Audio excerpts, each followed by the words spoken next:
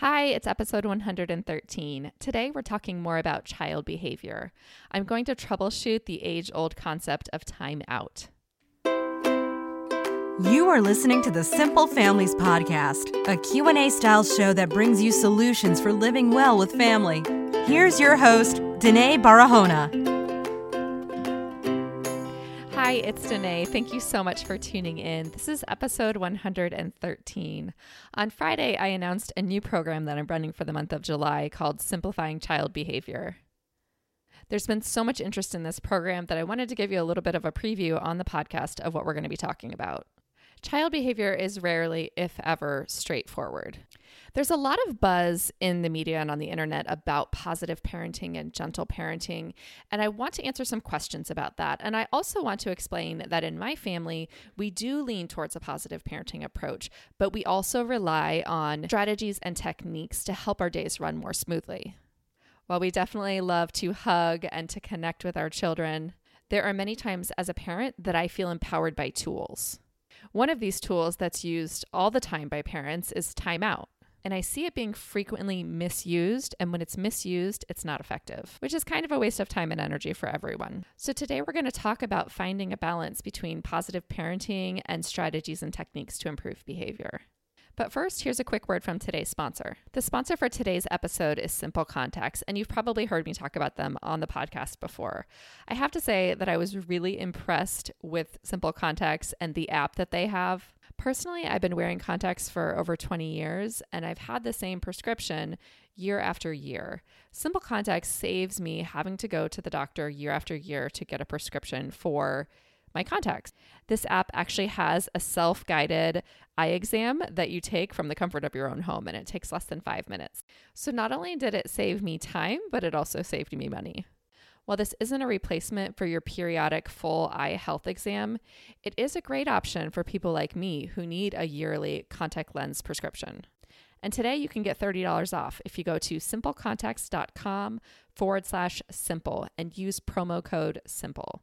Again, that's simplecontacts.com/simple. Use promo code SIMPLE. Back to today's episode. Today we're talking about child behavior. Managing child behavior can be overwhelming and can leave a lot of us feeling very powerless. We hear so much about positive parenting and gentle parenting, and I know as a parent, I strive to seek connection and rely on that connection with my kids to build positive behavior both today and in the years to come. But I have found that I need strategies and techniques too. I need some tools to get me through my day, to make my days run and flow more smoothly. So if you're anything like me and you benefit from having a blend of positive parenting and strategies and techniques, then check out the program I'm running in July, simplefamilies.com/behavior. For 30 days, 3 minutes a day, I'm going to be running a Simplifying Child Behavior course. And I'm offering a 25% off coupon code for those who are in the Simple Families community.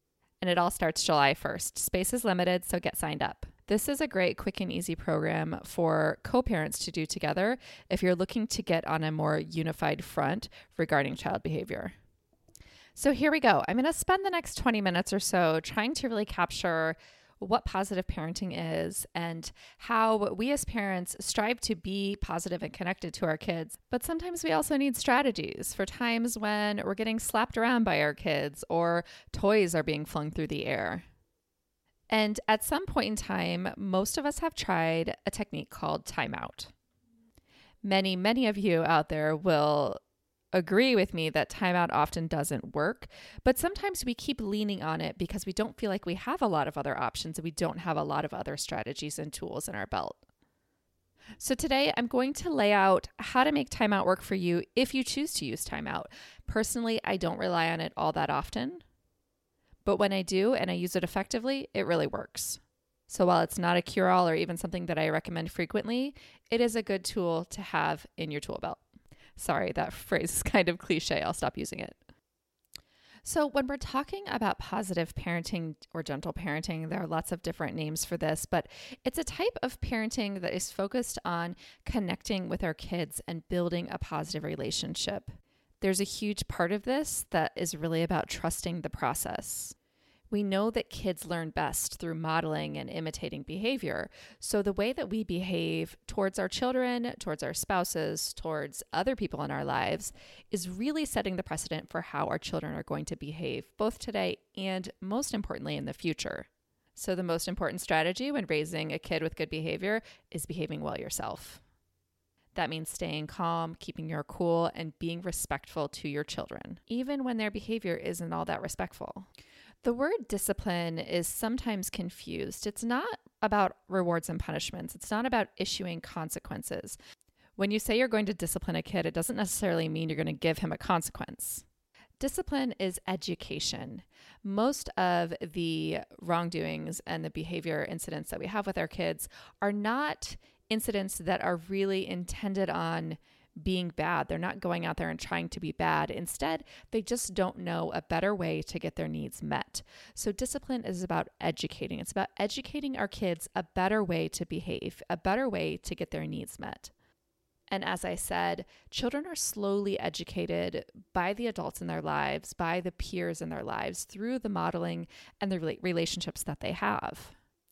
And I know that I do truly trust that process. I know that my behavior is pretty good most of the time. I'm not perfect by any means, but I know that my behavior is going to impact my kids' behavior.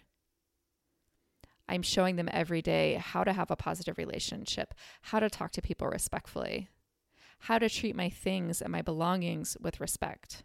And that is the essence of how I am teaching my kids how to behave well. But that's the big picture, right? Like, I'm doing all these things to one day lead to an end goal. But what about today? Like, what about when my daughter's throwing toys at my son's head? Or she's dumping baskets of toys all over the living room? Or what about when my son's throwing a huge tantrum and ripping toys out of his sister's hand? Or when my daughter's pinching and scratching me? I'm using these examples because all these things happen in my house, and I imagine that all these things happen in your house too.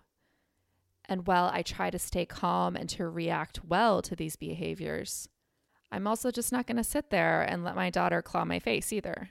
So I do rely on some strategies and techniques for behaviors that are violating the safety and well-being of other people or of our belongings. So that means if it's something that is violating my well-being, if it's something that's hurting me physically or emotionally, if it's something that's hurting someone else in our house physically or emotionally, or if it's something that's hurting an item, one of our belongings, whether it's our toys or something of mine personally, that's when I do sometimes rely on punishment procedures such as timeout. Now, punishment sounds really harsh. When I say punishment, I mean an effort to reduce a behavior. We use punishment to reduce behavior, and we use motivation and rewards to increase behavior. Now, that's a really important point, and I'm going to come back to that. So the reason that I don't use punishment very often, even though, of course, there are a lot of behaviors I would like to reduce in my house, is that I really only focus on targeting and giving consequences for things that are really serious and really violating us. Like, would I like to reduce my kids screaming? Sure, sometimes, but that's more of an annoying behavior. And when it comes to annoying behaviors or things that are just getting on our nerves, I tend to let those things slide. And I tend to not try to control every little wrongdoing that my kids do. Doling out consequences all day just isn't something that I want to spend my time and effort doing. Am I being lax and letting my kids get away with stuff? Maybe, sure, but I'm also just letting them be human. And part of being human and growing up is making mistakes and learning how to work out those mistakes, learning from the natural consequences that come with those mistakes. So the vast majority of the small behaviors that my kids have that I don't love, I don't do anything about because I don't rely on rewards and consequences to guide the overall well-being of my children and their behavior. I know that the interactions with me and the connections that they're making with me on a daily basis are really going to set the tone for that and to set the structure and the boundaries. I never expect my kids' behavior to be perfect because I know as they grow and they develop, they're going to do a lot of problem solving, a lot of troubleshooting, trying on a lot of different behaviors in order to find the best way to get through this life. A generation ago, there was more favor for something called behavior modification. And behavior modification is more rewards and consequences. These are still used a lot in public schools today, probably in private schools too. But there has been a big shift because as child development research has grown, we have learned that intrinsically rewarding our children to behave well has a better long-term outcome. So that means teaching them to do things right because they want to, not just because they're going to get a reward or because they're going to get a consequence if they don't. So you might make a sticker chart for a 4-year-old to try to increase good behavior, which, by the way, never make a sticker chart or a reward chart for a kid to decrease a behavior. That's completely backwards. That's something that we're going to talk about in the program this month, but that's a side note. If you're making a sticker chart for a 4-year-old to increase a good behavior, a behavior that you want to see more of, like you want them to carry their plate from the table to the sink every night after dinner, that's great. But when you're doing the sticker chart, for things like that all the time, you're running the risk of raising a kid who's motivated by extrinsic or external reinforcers. So they're taking the plate to the counter, not because they want to be helpful, but because they really want to get a toy or whatever it is that those stickers lead to at the end of the week. You don't want to be still running a sticker chart with your 14-year-old, and you don't want your 14-year-old to expect some sort of handout for taking their plate from the table to the sink. So what I mean by that is you want them to do the right thing because they want to do the right thing, not because they want a sticker or a toy or something tangible, and not because they're afraid of a punishment. I personally don't want my kids to behave because they're afraid that I'm going to hit them, or they're afraid that I'm going to yell at them and shame them. I'm striving to raise kids who are independent and self-directed. So I'll say it again, there's a huge piece of this that's trusting the process. We know that our children do as we do, not as we say, and they're going to learn through modeling and imitating us. So the best thing we can do is first and foremost, clean up our own behavior. Now I'm going to get off that soapbox on finding a balance between positive parenting and issuing rewards and consequences. And I'm going to talk specifically about timeout. I am definitely an observer by nature, and I can't go out in public without observing a parent threatening to put their kid in timeout. I feel like I hear it constantly. If you don't stop doing that, you're going to go to timeout. If you don't clean up your room, you're going to go to timeout. Timeout, timeout, timeout. But the interesting thing is that most parents that I talk to say that timeout doesn't even work. So it makes me wonder, why do we keep doing it? And I feel like there's something about timeout and having a strategy and a technique that makes us feel really empowered. It makes us feel like we're acting. But the problem is that action, the way that we're acting, usually isn't even working. So if you do want to use timeout with your kids, which I would warn you, it should be used selectively, there is a right and a wrong way to do it. The right way to do it means it's going to be effective and it's going to lead to a reduction of the behavior. The wrong way to do it means you're going to do it haphazardly and violate a lot of the cardinal rules of timeout, which I'm going to share with you. So my words of wisdom for you are, if you're going to do timeout, do it in a way that's going to be effective.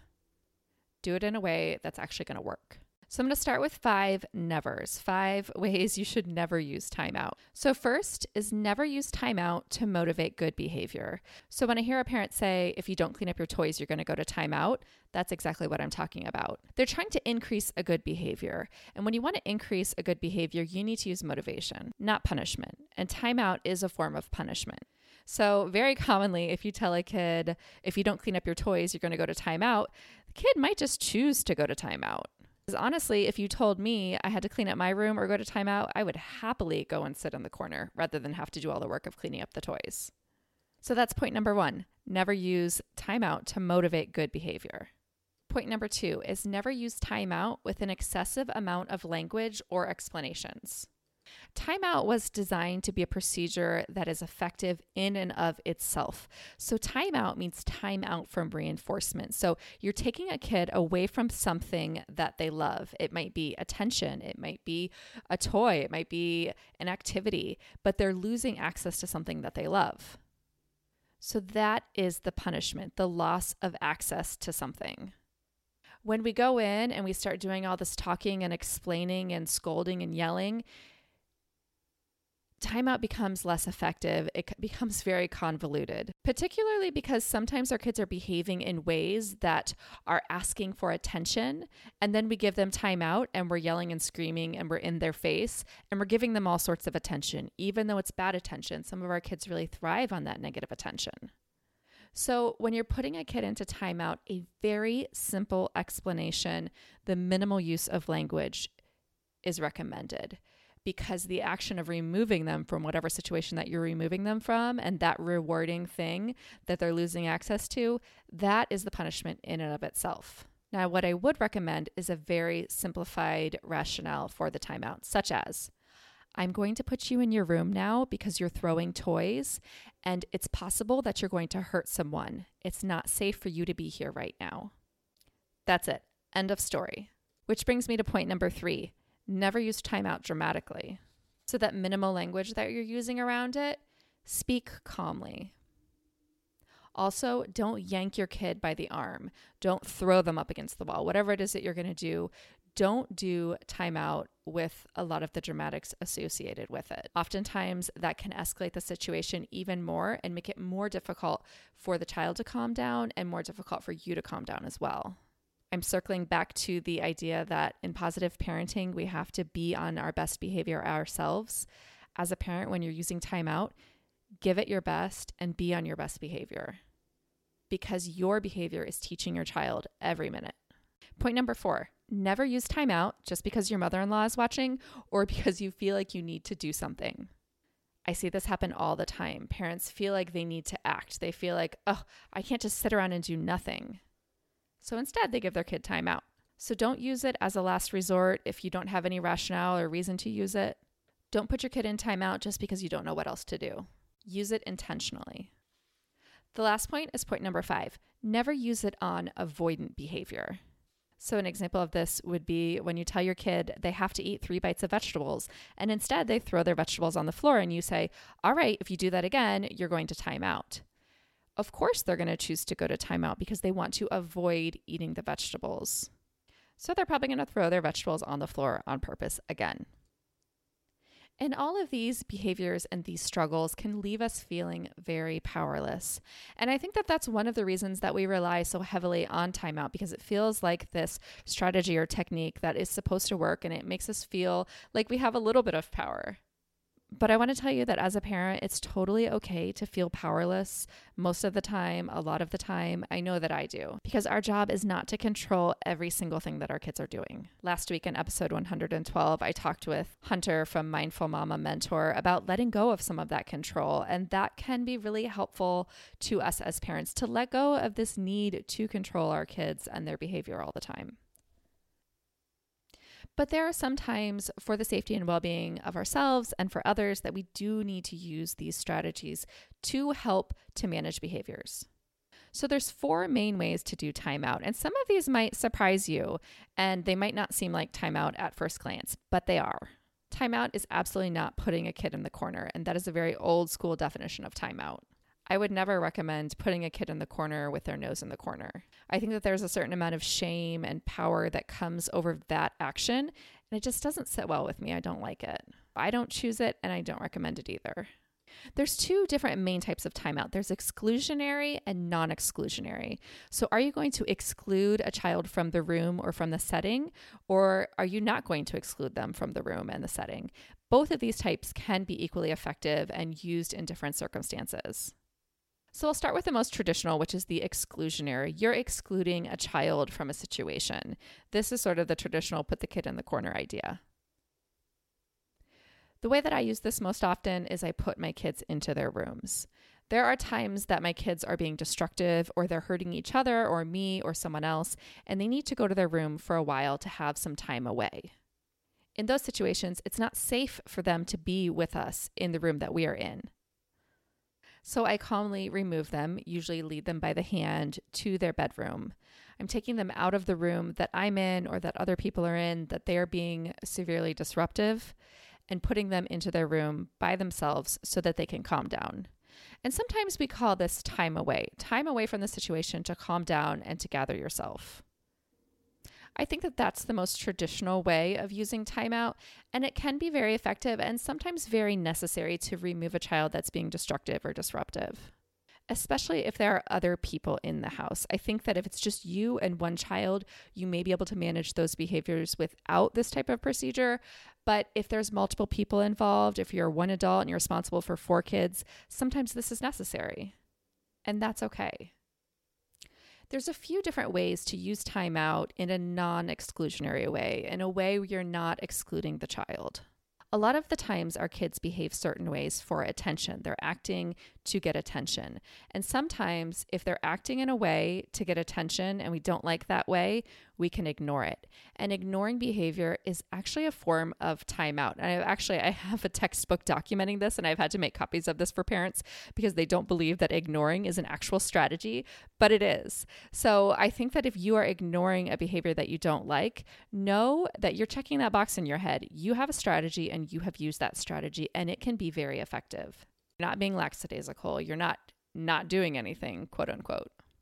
An example of how I've been using ignoring in my house recently is with potty talk. My 4-year-old loves to use potty words, and usually our rule is you have to use potty language in the bathroom. If you want to talk about the toilet or butts or whatever it is, you have to do it in the bathroom, and you can do it as much as you want in the bathroom. But sometimes it happens when we're in the car, and when we're in the car, I just ignore it. And that is my way of not giving attention to the behavior. And I know that this potty talk is often motivated by other kids and adults yelling or laughing or responding to it. So ignoring behaviors like that can sometimes be a really effective way of ending them. So ignoring is an example of a non-exclusionary timeout. Another way of using timeout without excluding your child is to remove an object. So this happened to me last week. My son was insisting on sweeping our dining room table with a broom, which wasn't really destructive, but it was really dirty. So I told him he wasn't allowed, and he kept doing it. So I took the broom and I put it up high so he couldn't access it. That is a form of timeout. And I'm sure you're probably nodding your head saying, oh, I already do these things. You are actually giving a consequence, and you're using a strategy for behavior, and you're not even realizing it. So taking away a desired object is a form of non-exclusionary timeout. So when you're feeling powerless, you feel like you have to do something, even just taking away an object or a toy that's being misused or used dangerously or inappropriately, that is a form of timeout. Because like I said, timeout is about removing the reward or removing the reinforcement. So sweeping the dining room table with a broom was fun for my son. So by removing it, I was taking that fun away. And I was also telling him that this type of behavior is not tolerated. You are not permitted to do this. And after repeatedly asking him to stop, he did not stop. So therefore, I used the alternative approach, which was to remove it entirely and to put it away out of reach. Could I have put him in his room for sweeping the table? Probably. But to me, that just felt like it was too much work and too much drama. Just taking the object away communicated what I was trying to say. That action of saying, time out, can't use the broom anymore, taking it away, communicated what my expectation and what my boundary was. So the final form of non-exclusionary timeout that I want to introduce you to is sitting out and watching. So sometimes kids misbehave if they're at the playground, and we can say, you're throwing rocks at the other kids, you're going home right now, we're getting out of here. That's taking a kid away. That could be considered a type of excluding them, exclusionary timeout if you pop them in the car and you leave the playground immediately. But sometimes it's more effective just to sit them on the bench next to you and make them watch the other kids play, because they're losing that reward of playing and getting that interaction and attention with the other kids. They're sitting next to you for a few minutes and they are calming down, and they're understanding that when I behave like this, when I throw rocks, I'm not allowed to play anymore. But it gives the added bonus of allowing them to go back and try to do it again and do it right. And this is the wonderful thing about this type of timeout is that, sure, you made a mistake, you threw rocks, take some time out and go try it again. Give them a chance to do it right. And I think that is so powerful that when our kids do misbehave, they have a chance to remedy it and they have a chance to do things right. So now I've been talking for far longer than I really needed to about timeout, but I wanted to give you a full picture that this procedure can sometimes be used effectively and sometimes it can be used ineffectively. It doesn't really need to be used all that often. There might actually be types of timeout that you're doing that you never even realized that you're doing. I hope that I didn't use too much jargon, and I hope that this was fairly easy to understand. I know that it was a lot of information, probably above and beyond more than you ever wanted to know about this topic. But if you want to learn more about this, if you want to learn more about the right way to use a reward chart, because again, just like Time Out, there is a right way and a wrong way, I'm going to be simplifying all this next month. 3 minutes a day, 30 days. We're going to be talking about strategies and techniques that we can use to empower ourselves, those of us who are really striving to be positive parents, but we need tools to get through our days. There'll be written content and videos, and for the month of July, I'll also be doing weekly live Q&A sessions in a private Facebook group. And again, that I think that this would be so great for co-parents to do together to work to get on a unified front for behavior management at home. So if you've got one parent who leans heavily towards the old school style of modifying behavior and one parent who leans towards positive behavior, I'm really hoping that this information is going to help to tie it all together. If you have questions or comments, feel free to email me or send me a message. You can leave it on the show notes for this episode, simplefamilies.com/episode 113, or feel free to email me personally as well. I'd love to have you all join us, simplefamilies.com/behavior for the month of July. Starting July 1st, we're going to be hashing out all of this, and I'm going to be scaling it back and simplifying it so that you can take it all in and learn it today and use it tomorrow. That's my goal. Thanks so much for tuning in. If this has been helpful, please leave a rating or review on iTunes. I greatly appreciate your support. Have a good one.